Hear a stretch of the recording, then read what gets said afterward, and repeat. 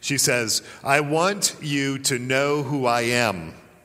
And she sings that over and over. I want you to know who I am. I want you to know who I am. It's really the spirit of our age, and it's the spirit of our age to want to be known. We talk about that a lot.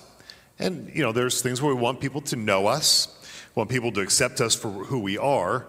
And while there's a lot of good and commendable things about that, we also know that much of the emphasis on that has become unhealthy. It's become self-absorbed. It can almost even take on a sort of sense of like, I want you to guess, I want you to figure it out. Like, I don't even know who I am, but I want you to know me for who I am. And when we take on that attitude, instead of taking time to know others, we ask others to bend to our own desires, to bend to our own personal preferences. And we see it all around us. It can show up with the attitude, I want you to know me, I want you to respect me, but I won't take the time to know you and respect you. And if you don't respect me the way that I want, I won't take time to work to know you either. You're not worth it, but I am. And that's where the I am statements of Jesus come in, right? We've been looking through this on Sunday mornings together. 7 times that Jesus tells us who he is. He reveals who he is by using a certain statement, I am the, and then some sort of description after that. And he gives us these things, revealing himself to us so that we can know him. And like the pop song that I mentioned a few minutes ago, that Jesus tells us who he is. He gives us specific things to know about him. He's not a Play-Doh person who we can shape according to our own desires. He's also not a mystery figure that we have to figure out through reading his mind. No, what he does is he shows us who he is through his life and especially through his word. There's no guessing. He tells us, and he does it so that we'd receive it. As much as a songwriter may want people to know her, there is nothing that is more important in life than knowing the Lord Jesus Christ and to knowing him as he reveals himself and then shaping our lives around what he says to us. And as we'll see today, we can't really understand ourselves accurately unless we know who he is accurately. So today, who is he? What is one of the 7 I am statements that he gives to us? He is the light of the world. He says, I am the light of the world. He brings light to those areas of darkness in our life and our world. And so with that in mind, let's stand together for the reading of God's word for John chapter 8, verses 12 through 20. John 8, 12 through 20. Again, Jesus spoke to them, saying, I am the light of the world. Whoever follows me will not walk in darkness, but will have the light of life. So the Pharisees said to him, you are bearing witness about yourself. Your testimony is not true. Jesus answered, even if I do bear witness about myself, my testimony is true. For I know where I came from and where I am going, but you do not know where I come from or where I am going. You judge according to the flesh, I judge no one. Yet even if I do judge, my judgment is true. For it is not I alone who judge, but I and the Father who sent me. In your law it is written that the testimony of 2 people is true. I am the one who bears witness about myself, and the Father who sent me bears witness about me. They said to him, therefore, where is your Father? Jesus answered, you know neither me nor my Father. If you knew me, you would know my Father also. These words he spoke in the treasury, as he taught them in the temple. But no one arrested him because his hour had not yet come. You may be seated. Would you pray with me? Heavenly Father, we need light. We need light to expose the dark places of our life. And God, we need light to guide us and lead us in this dark world. And so, Father, we just do pray that as we look at Jesus, the light of the world, that you would enlighten our minds and our hearts, Father, to know and walk with him. We pray this in Jesus' name. Amen. Well, when we look at the words of Jesus here, that he is the light of the world, we see something that is wonderful, but we also see something that can be threatening. We like light to a point, but eventually it gets uncomfortable for every one of us.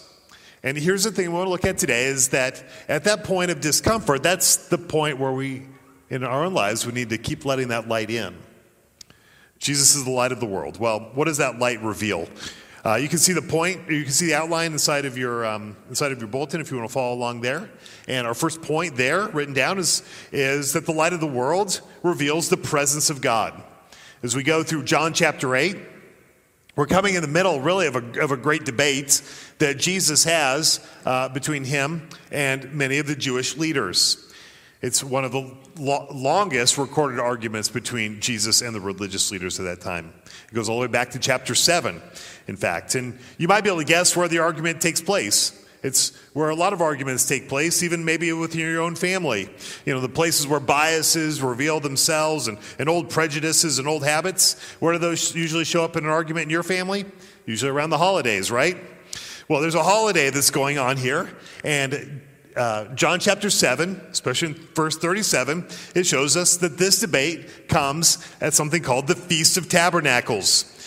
John 7:37 says, on the last day of the feast, on the great day, Jesus stood up and cried out, if anyone thirsts, let him come to me and drink. So that's John 7:37. And this Feast of Tabernacles is one of the three biggest celebrations for the Jews. It was the recognition of God's leading them through the wilderness for 40 years as they were nomads traveling between Egypt and the Promised Land. And God guided them during that time.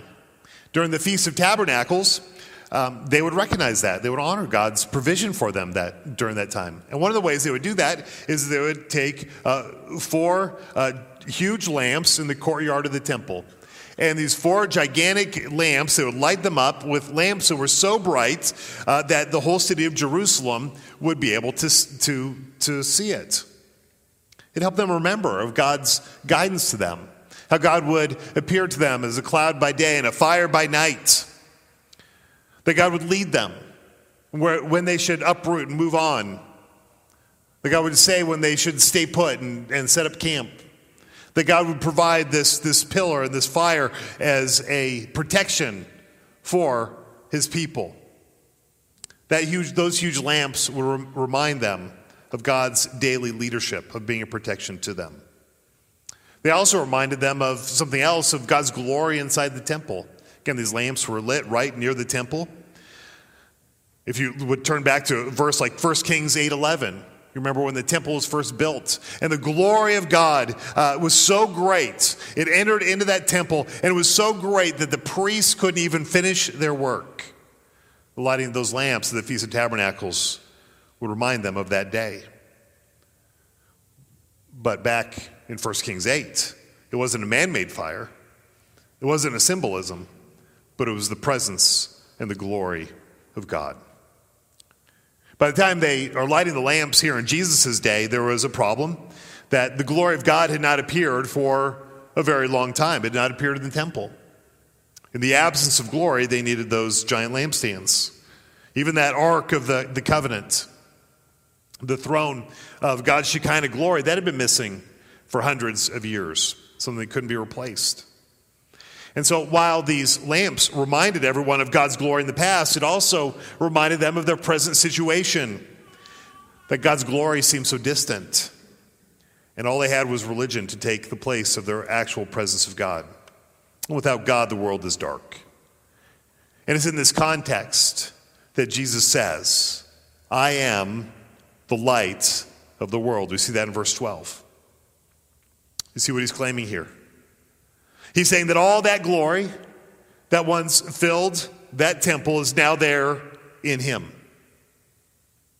If you want to know where the glory is found, it is found in Jesus Christ. Notice he says, I am the light of the world.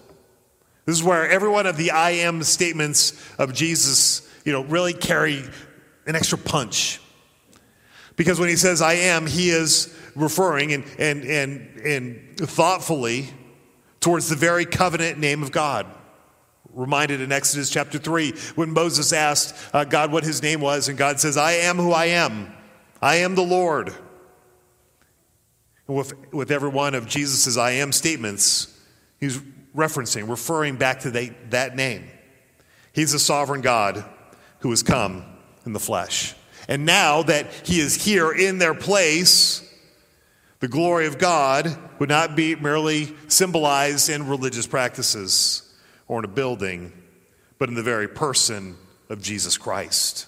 That's what he's saying as he stands there near the temple on the Feast of Tabernacles and telling them that he is the light of the world. He's speaking about an ultimate glory that's here. There is an ultimate glory which is found in Jesus Christ that isn't found anywhere else. As great as nature is, as much as we may enjoy being out in it, we don't see God's glory there like we see it in the person of Jesus Christ. As much as we might look in a telescope and look out into the farthest expanses of the universe and see wonderful, beautiful pictures of God's creation, none of that is as glorious as the glory of Jesus Christ, the Son of God. And as much as we may have our dreams and desires fulfilled and know happiness and joy inside of those, that glory is dim in comparison to Jesus Christ. I am the light of the world. He's the glory of God who's come into the world. He's also saying that he is the one who led them in the wilderness. He's saying that when they needed God, that God was with Israel and he was there with them, just as he is present with them now. That he is present with them to show them that God is present with them. So they don't have to wonder if they're all alone. They don't have to, as they wander this wilderness of life, Jesus says, I am the light of the world, providing guidance. So we're reminded that Jesus is the light of the world to show us God's glory.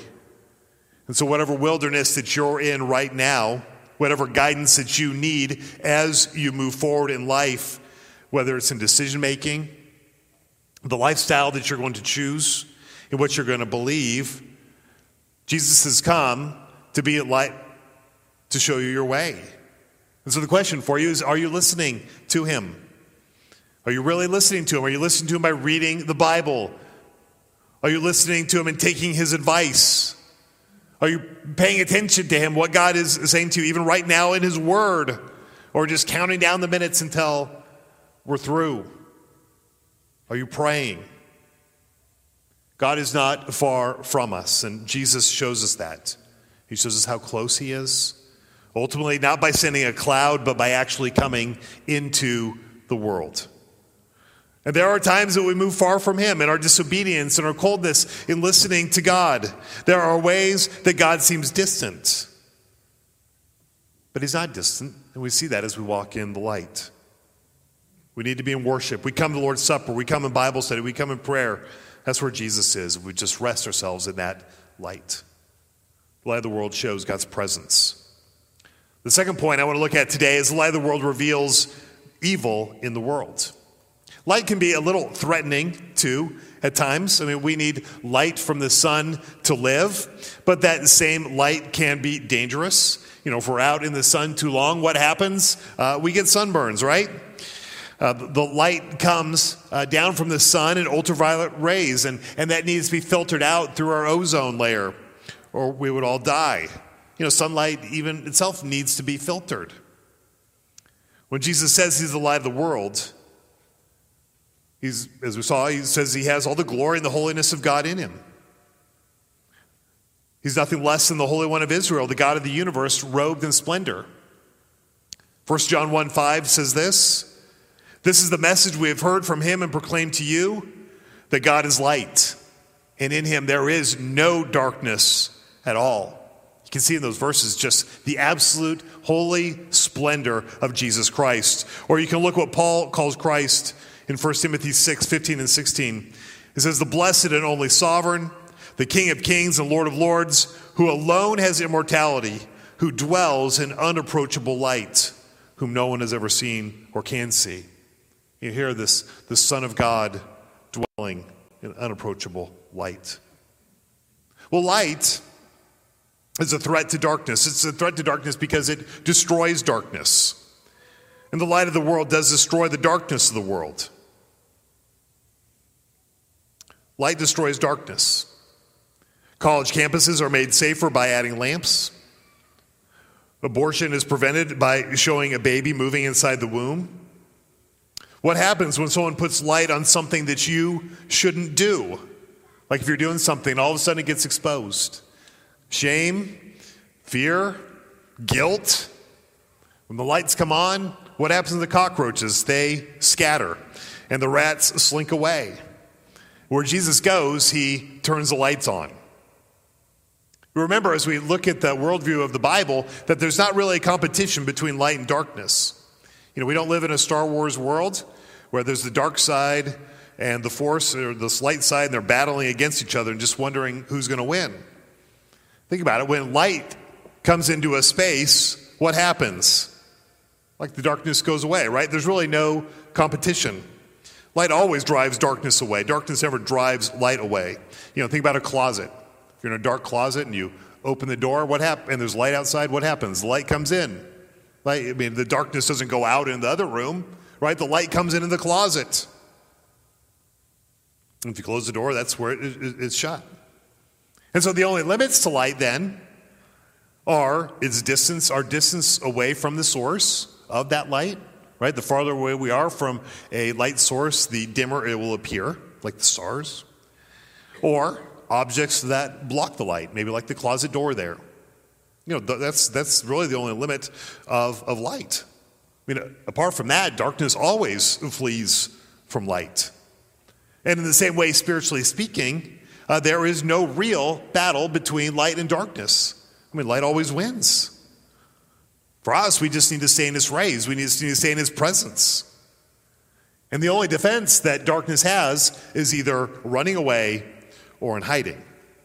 Right? Criminals, they work behind locked doors. We sin when we think no one is looking. I've been thinking about abusive behavior recently, how people can look good when they're in public, how they can say all the right things, even be funny, even be really attractive. But once they go in the privacy of their own homes, in intimate relationships, what happens? The anger, the violence, the hatred, the controlling behaviors, all those things come out. It shows that they do have control over themselves, right? Out in the daylight, we have control over ourselves, but in the dark, we also have control, but we're using it for evil. Behind closed doors, darkness behind closed doors, the darkness comes in, we're able to use them as protection from light. Protection was good. But the dark reveals the wickedness. The dark reveals the heart. That's why accountability is so important. Think about the internet, use of the internet. People can see what you're looking at on the internet. It's easy to hide in the darkness, hide behind looking at a phone, letting evil into your life by what you watch. Same thing for our kids, and think about what they're watching, what they're looking at and doing. It's a good thing, good reason that if you're concerned about the use of your computer and it's being used wrongly, it can be placed in a public place. Why? Because darkness likes, hides, right? Hide behind objects. Put it in a public room where everyone can see. Traveling, accountability. Putting up walls, closing doors, hiding and running away. Those are the only defenses that darkness has against light. And people do those very things by making excuses, avoiding community, ignoring serious problems by ignoring what should be done.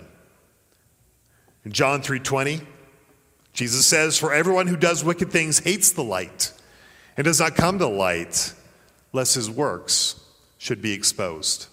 And that's why people avoid walking with Christ. They don't want certain parts of their lives exposed. Do you? Jesus is the light of the world. When we see his perfections, we see his cleanness, we hear his words. That's a huge threat to any darkness that we harbor in our lives. In his light, we see our own imperfections. There's some bathrooms that we go into, and you just go in there, and the light is so bright, and you can see every blemish that's on your face. That's the light of Christ exposing us.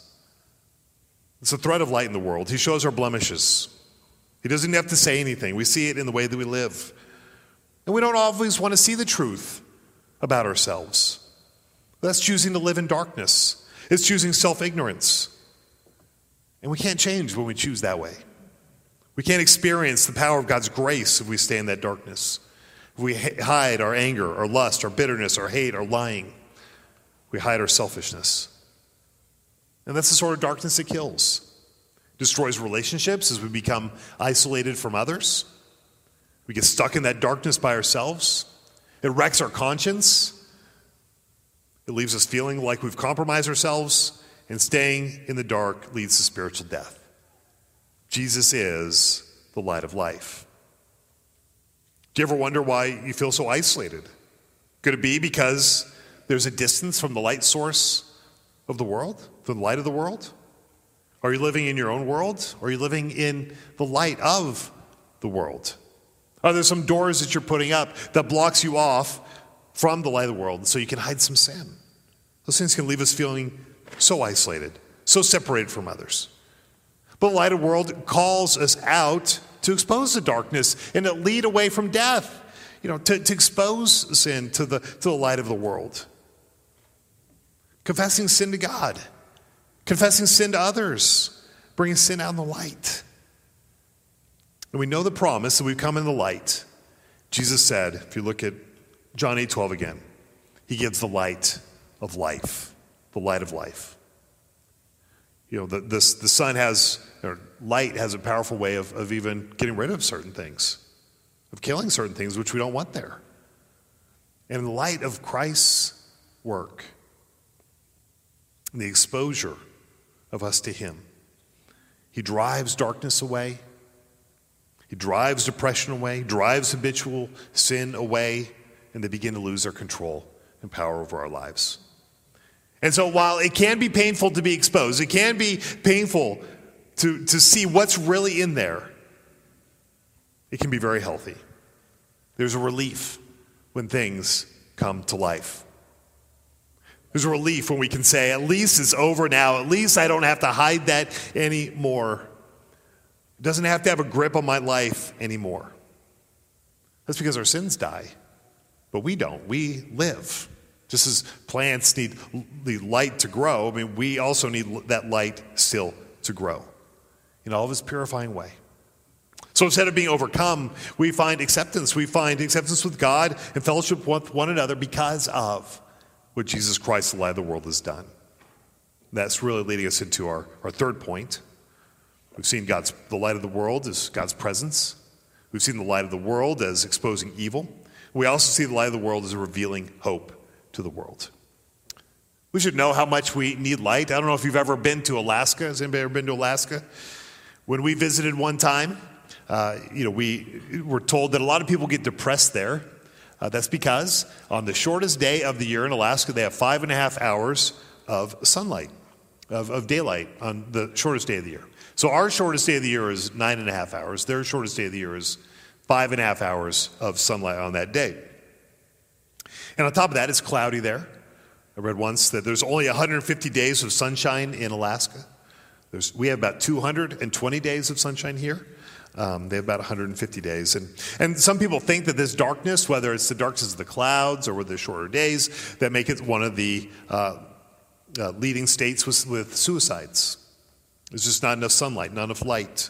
Some people even buy sun lamps so they can stimulate sunlight just to encourage their mood. And they say it really helps in that depression and that darkness. It's because light brings health.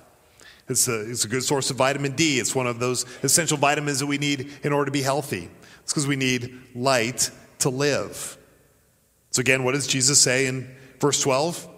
He says, whoever follows me will not walk in darkness, but will have the light of life. The light of life. He's the light that gives health. That's what he's saying here. How is it that a person can bring health, right? We talk about medicine being health. We could talk about exercise making us more healthy. But what about a person bringing us health? How does that work?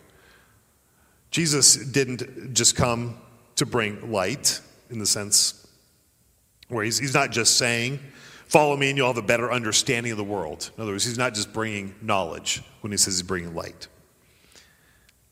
He's bringing health, right? Because he's the source. He's the source of life. The moon is something which reflects light, but the sun is the source of that light. Our world's sick because it doesn't have light, and there's a daunting darkness in our world. We know that evil happens in darkness, and that's what Jesus came to expose.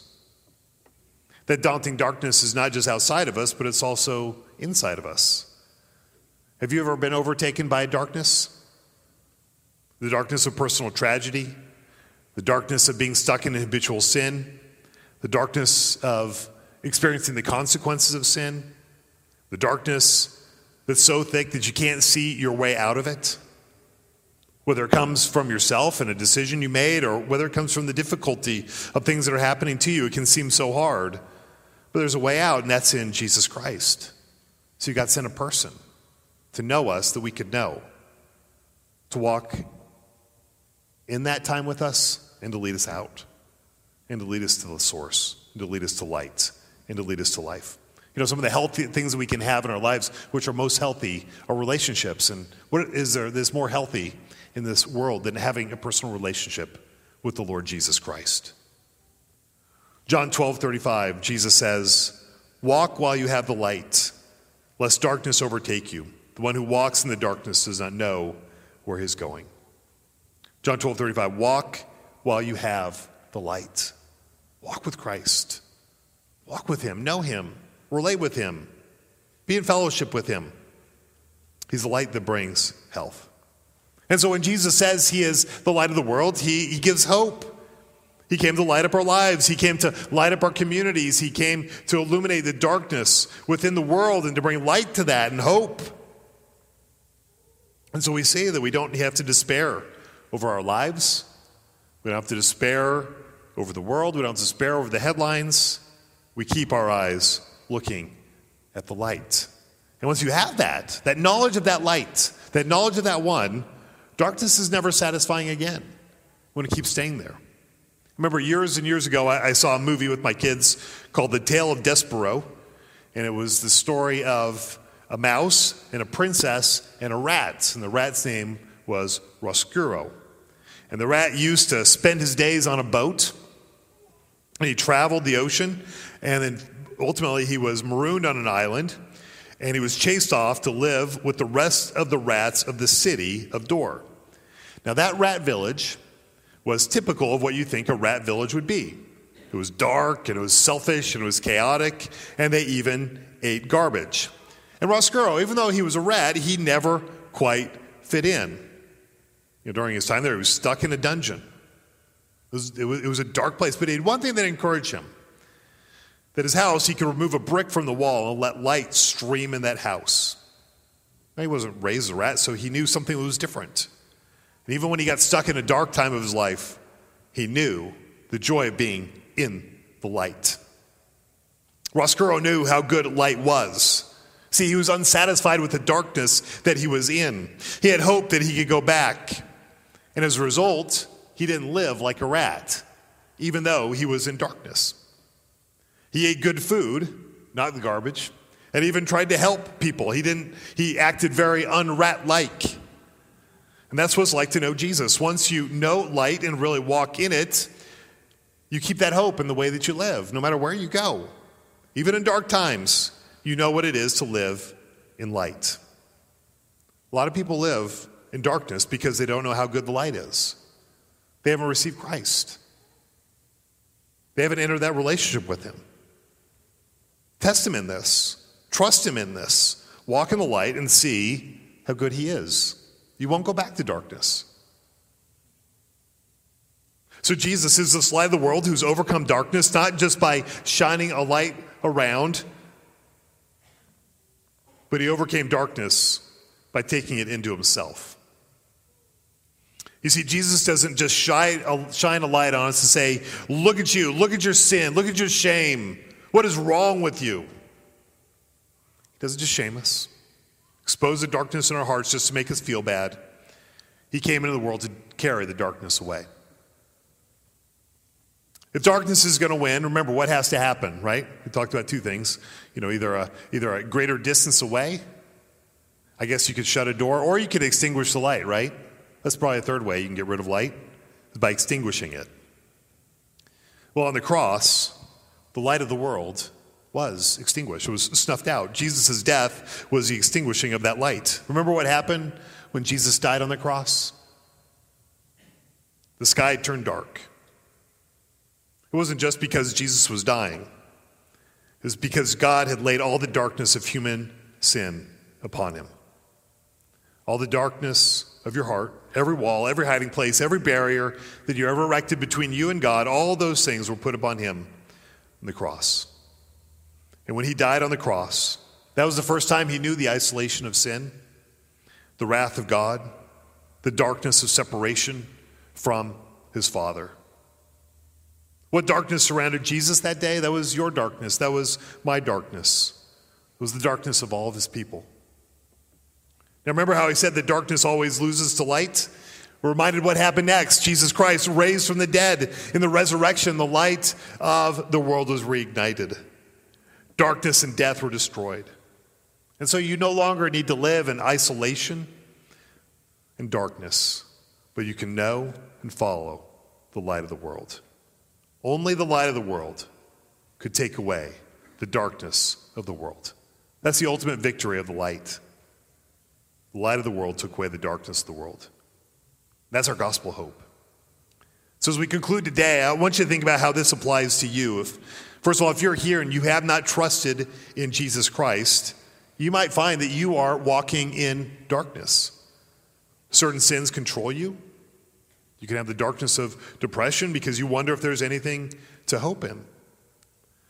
The isolation you feel will not go away until you walk in the light of believing in Jesus Christ. The darkness of this world only brings death, shame, isolation from God. But trust in the Lord Jesus Christ. Know his light. Know the life he gives. As you do, you'll know the joy and the love he brings also. And if you're here and you followed Christ for a while, let me ask you, are there areas of your life that you're letting remain in shadows? Are there habits that you're tucking away out of sight? Are there things that no one knows about and you hope God doesn't either? Are there behaviors that leave you in isolation? Are there fears that leave you in darkness? Have you given up on living your relationship with God? And have you contented yourself simply with just going to church and hoping that God would accept you? Or is every part of your life being lived in the light of the glory of God in Jesus Christ? The only way to deal with darkness is to expose it, to bring your situation to Christ, bring your situation to God, to confess sin, to dwell in the presence of God in reading his word, to dwell in his presence in prayer, to dwell in his presence in worship. If there's a sin which is habitual and controlling you, to bring it to another person, a person that is a good friend to you who can walk with you through that. Today at the end of our service, our elders are up here to pray with. Maybe it's an elder you need to come bring that sin to. But bring it to the light of Christ that severs the destructive power of sin. And finally, as we conclude, as a church, who are we? If Jesus is the light of the world, who are we? We're called to be a lampstand, right? We shine Christ's light through us and the rest of the world. That under his light, the people who live in darkness from suffering, darkness from unbelief, darkness from sin, darkness and loneliness, can find the light of the world, the hope for themselves, true community, and the hungering after righteousness, the joy of the Lord, that would be their strength. We're the light of the world. Would you pray with me? Heavenly Father, the darkness of evil leaves our world in the death of despair. Father, the darkness of sin leaves us in the death of isolation. Father, we've known despair, we've known isolation. God, those come from not living in the light of Christ. But you've dealt with those through Jesus. Father, you've taken our sin, all of our darkness upon him. And Father, you've given us light and life through him living forever. Father, help us to find our life and hope in him. We look to him today, even as we come to the Lord's Supper, and we pray this in Jesus' name. Amen.